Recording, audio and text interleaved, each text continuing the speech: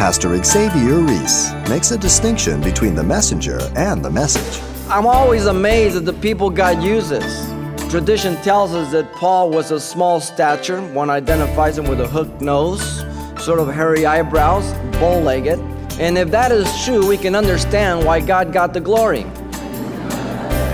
His outward appearance was not the most attractive, and yet God had an incredible plan for this man.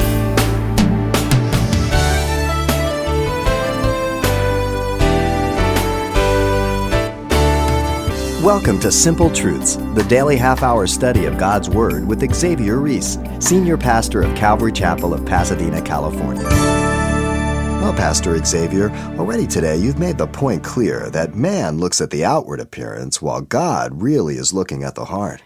As we look to the church today, we see that people's confidence are sometimes more upon a man, upon the quality of entertainment and music, or even the popularity of the pastor. This was never so in the New Testament as we read it.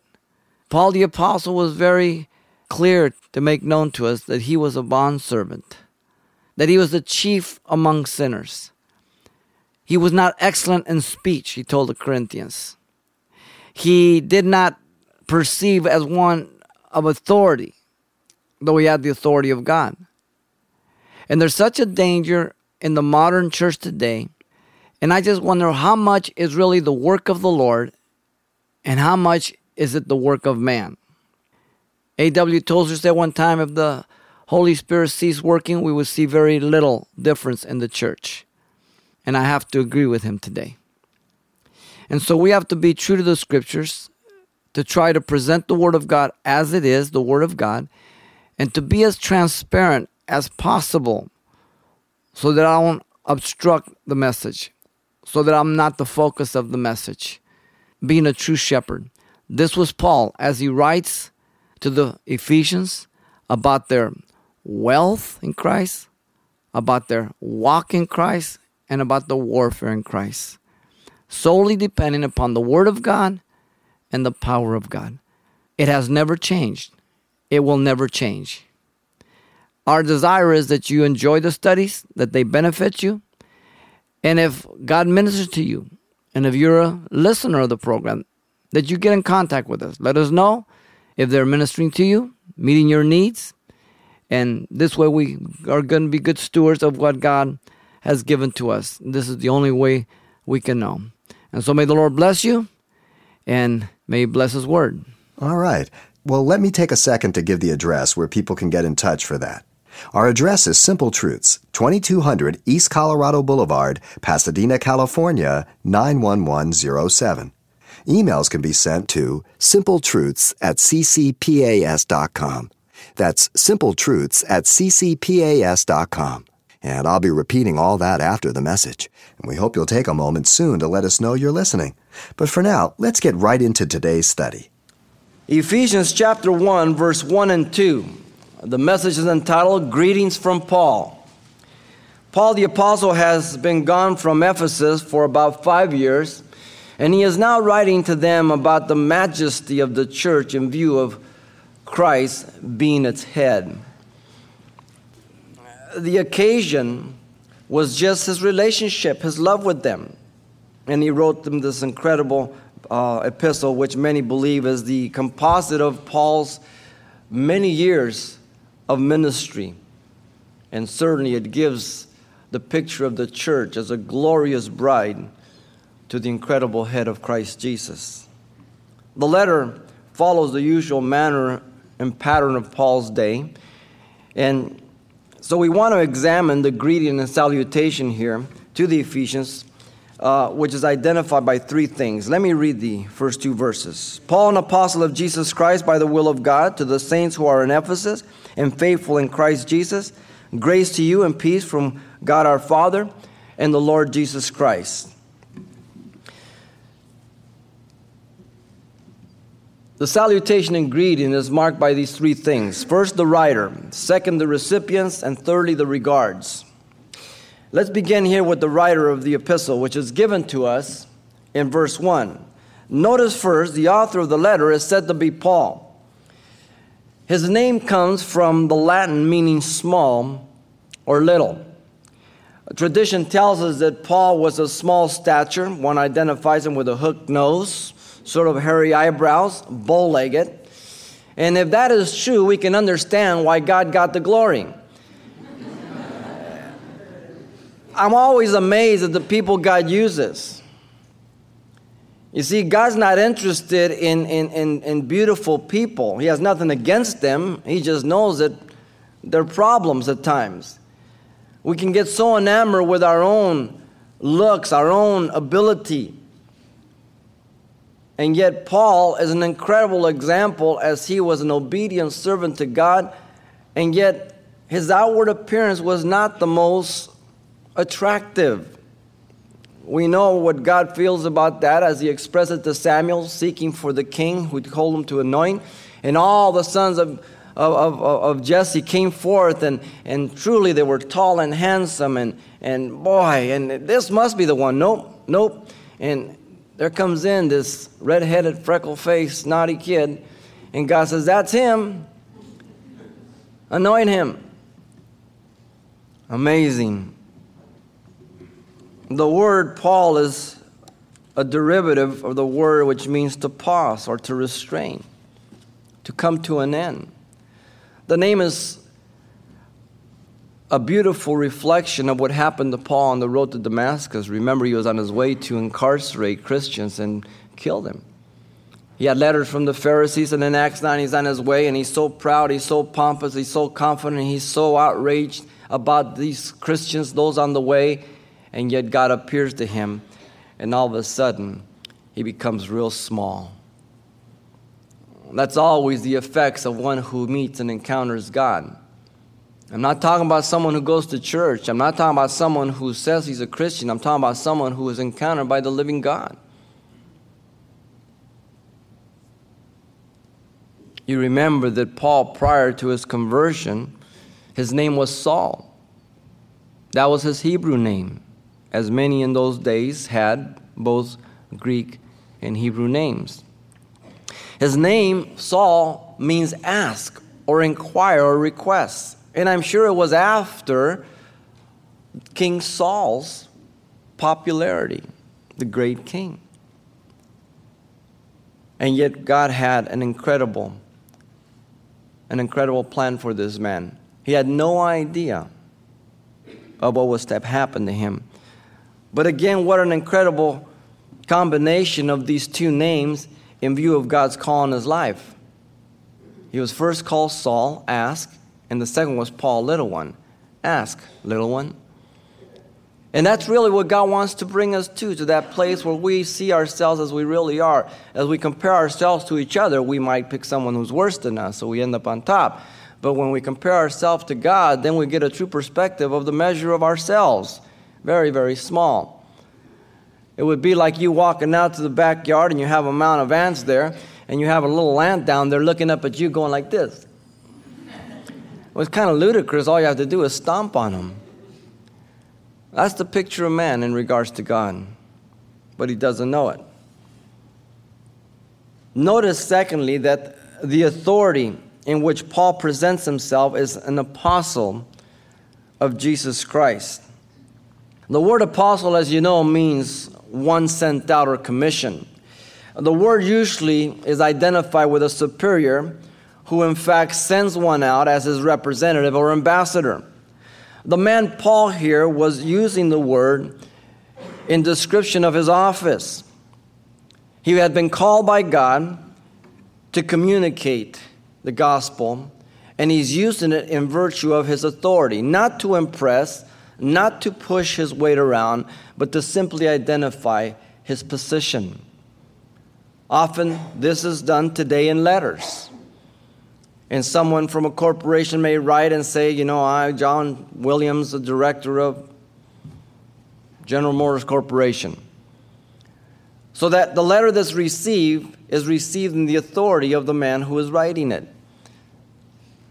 And the perspective of what is read is perceived through the authority behind the letter. And that's all that Paul is doing here. The apostleship of Paul, notice, was of Christ Jesus, not his own. The title Christ, as you know, means anointed in the Greek. And it focuses on the one who was the anointed of God. In other words, Jesus Christ is not just another guru that they were following. He wasn't another one of the avatars, the appearances of the many gods.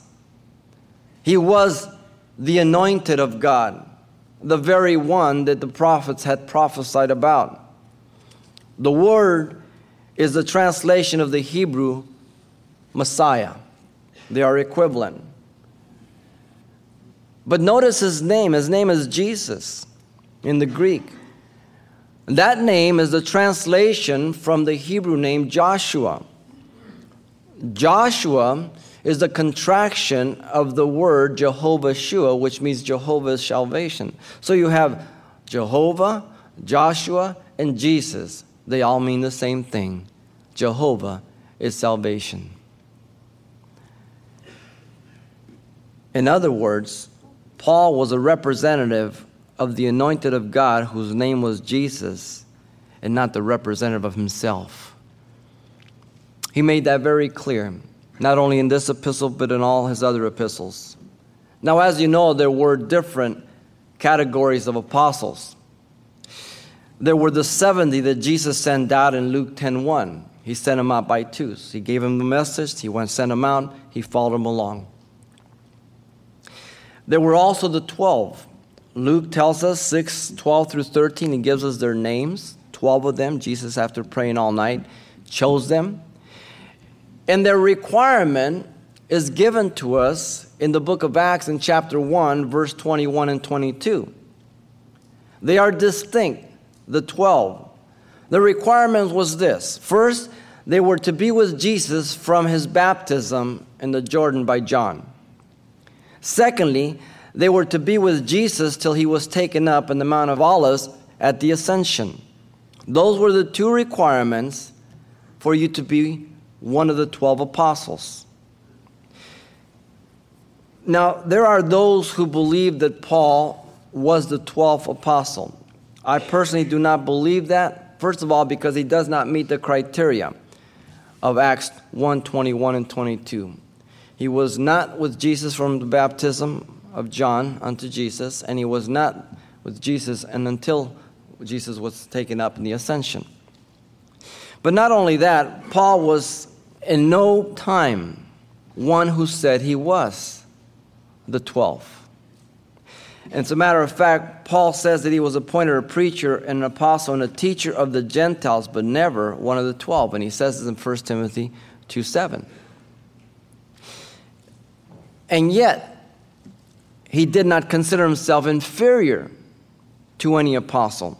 Listen to him. I have become a fool in boasting. You have compelled me, for I ought to have been commended by you. For in nothing I am behind the most eminent apostles, though I am nothing. 2 Corinthians 12:11. So he was distinct from the 12, but not inferior to the 12. At the same time, he recognized he was not worthy in and of himself due to his persecution of the church. In 1 Corinthians 2:11, he says, he calls himself the least of the apostles, not meet to be called an apostle because he persecuted the church, yet by God's grace he was what he was.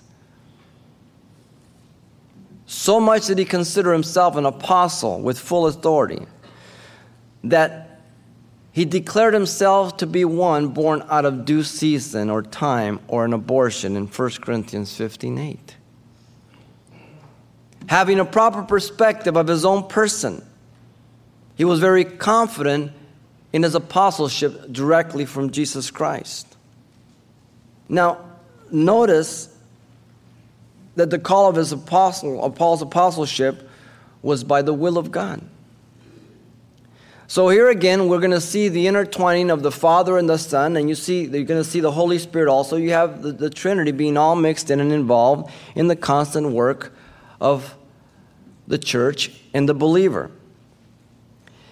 Paul, recognizing his call immediately after his conversion, these were the first words out of his mouth.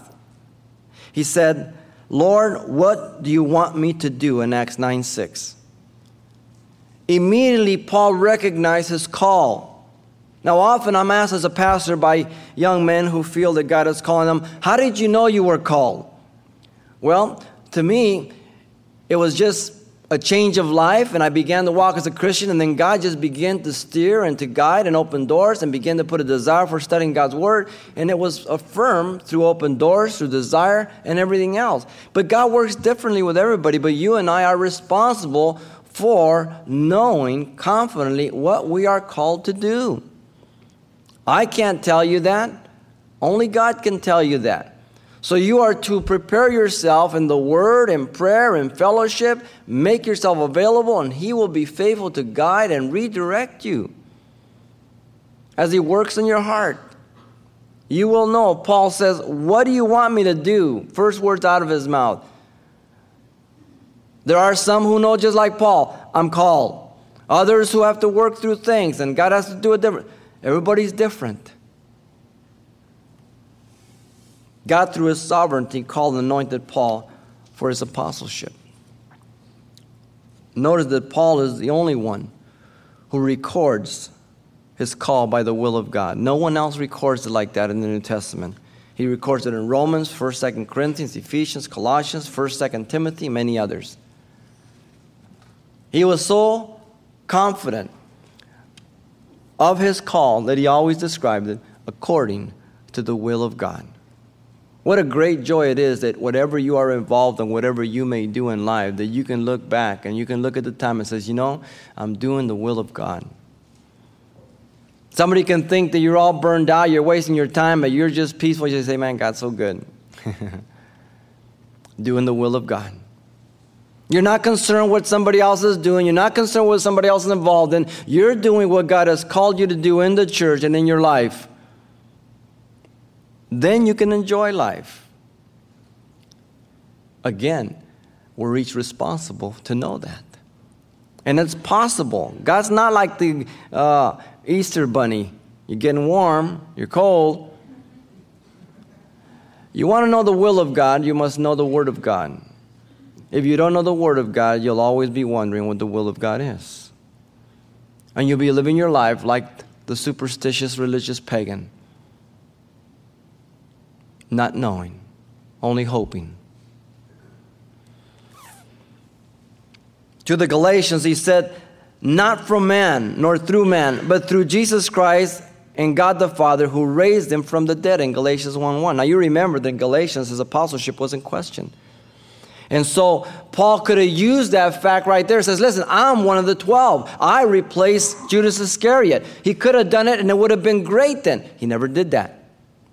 He just says, what I received was not of man, nor by man. As a matter of fact, in Galatians 1:15, he says, but when it pleased God who separated me from my mother's womb and called me through His grace. Paul saw himself as Jeremiah 1:5, where God tells Jeremiah, before you were in your mother's womb, I separated you. I called you. Incredible. Remember what God told Ananias? He told him that Paul was a chosen vessel to bear his word before the Gentiles, before kings and the children of Israel in Acts 9:15 through 16. Because Ananias was a little freaked out. He said, Lord, don't you know who this guy is? Can you imagine that? That's good. I like reading that because there's hope for Xavier. Because sometimes I try to tell God what's going on. Sometimes we get freaked out with the situation, huh? And we think God needs our help to inform Him on what's happening. He calls himself an ambassador of Christ, through which God was pleading and imploring on behalf of Christ to be reconciled in 2 Corinthians 5:20. Just simply an instrument. Paul so believed that he was called by the will of God that he damned anyone who taught anything contrary to the gospel in Galatians 1:8 and 9. Even if we or an angel preach any other gospel than you have received, let him be anathema, the strongest word of damnation in the Greek. Heavy. Jesus is the greatest apostle sent to this world by the Father. As a matter of fact, he is called an apostle by Paul in the book of Hebrews. Therefore, holy brethren, partakers of the heavenly calling, consider the apostle and high priest of our confession, Jesus Christ, Hebrews 3:1. He was one who was sent out from all eternity, from his glory, from his throne, to this dark and empty world, to proclaim the gospel, to present the gospel, to be the gospel. Greatest apostle. Each of us should be what Paul's name indicates, little and small before God and man, because none of us have anything that we have not received freely from God. And that's why Paul tells the Corinthians in 1 Corinthians 4:7, what do you have that you have not received? And if you have received it, why are you boasting?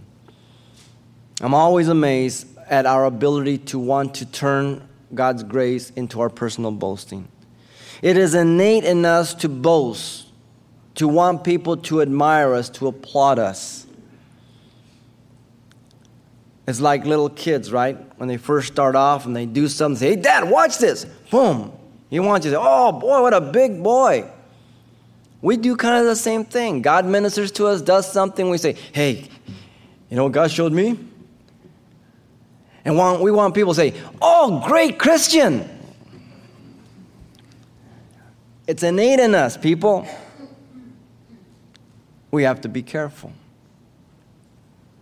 Each of us should not remove ourselves from identifying ourselves here with Paul, who was sent, for we are all ambassadors of Christ and have the ministry of reconciliation, according to 2 Corinthians 5:18 and 20. And God is pleading by Christ through us for people to be reconciled to God. We are his instrument. Each of us should realize that God called us before the foundation of the world according to his will. We're going to get to that in chapter 1, verse 4, where he says, just as he chose us in him before the foundation of the world, that we should be holy and without blame before him in love. Amazing that God chose you. I'm so glad God chose me. When did he choose me? Before the foundation of the world. And that's a whole different matter. We don't want to get sidetracked. But some of you may say, well, that's not fair. What if he didn't choose me? Well, how do you know he didn't choose you? Well, I haven't come. Why haven't you come? I don't want to come. Well, maybe he didn't choose you. That's not fair. Well, then why don't you come? He's sovereign. He's just. He calls. He chooses. But he rejects none. Now figure that equation out. Each of us need to understand that it is not the will of God that any should perish, but that all should come to repentance. 2 Peter 3:9 says. I'm always amazed at the people God saves. I myself am a perfect example. But even at times I look at some and I say, forget it. And then God saves them. And he humbles me. Sometimes we think that God is beyond certain people, or that people are beyond God's reach. And yet God is so sovereign, he's so merciful, he's so graceful. He's in the business of saving souls, and business is good.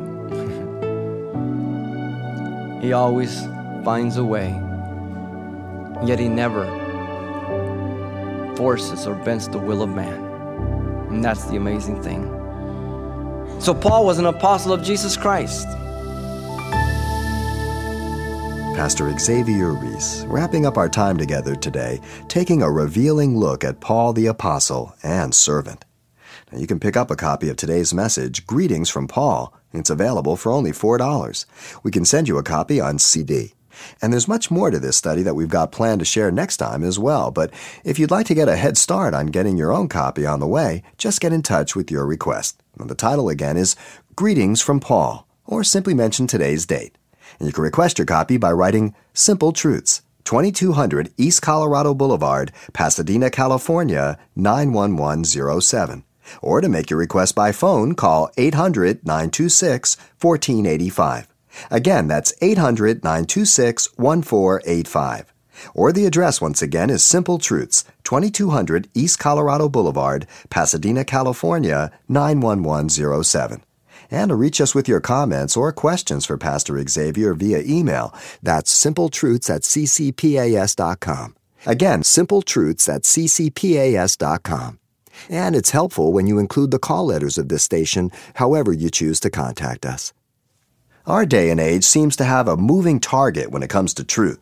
Pastor Xavier Reese has more from Paul's letter to the Ephesians next time on what really defines truth both then and now. Hope you'll be back.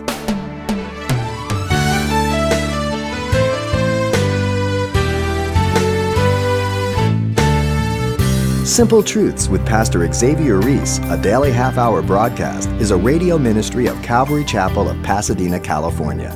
www.calvarychapelpasadena.com.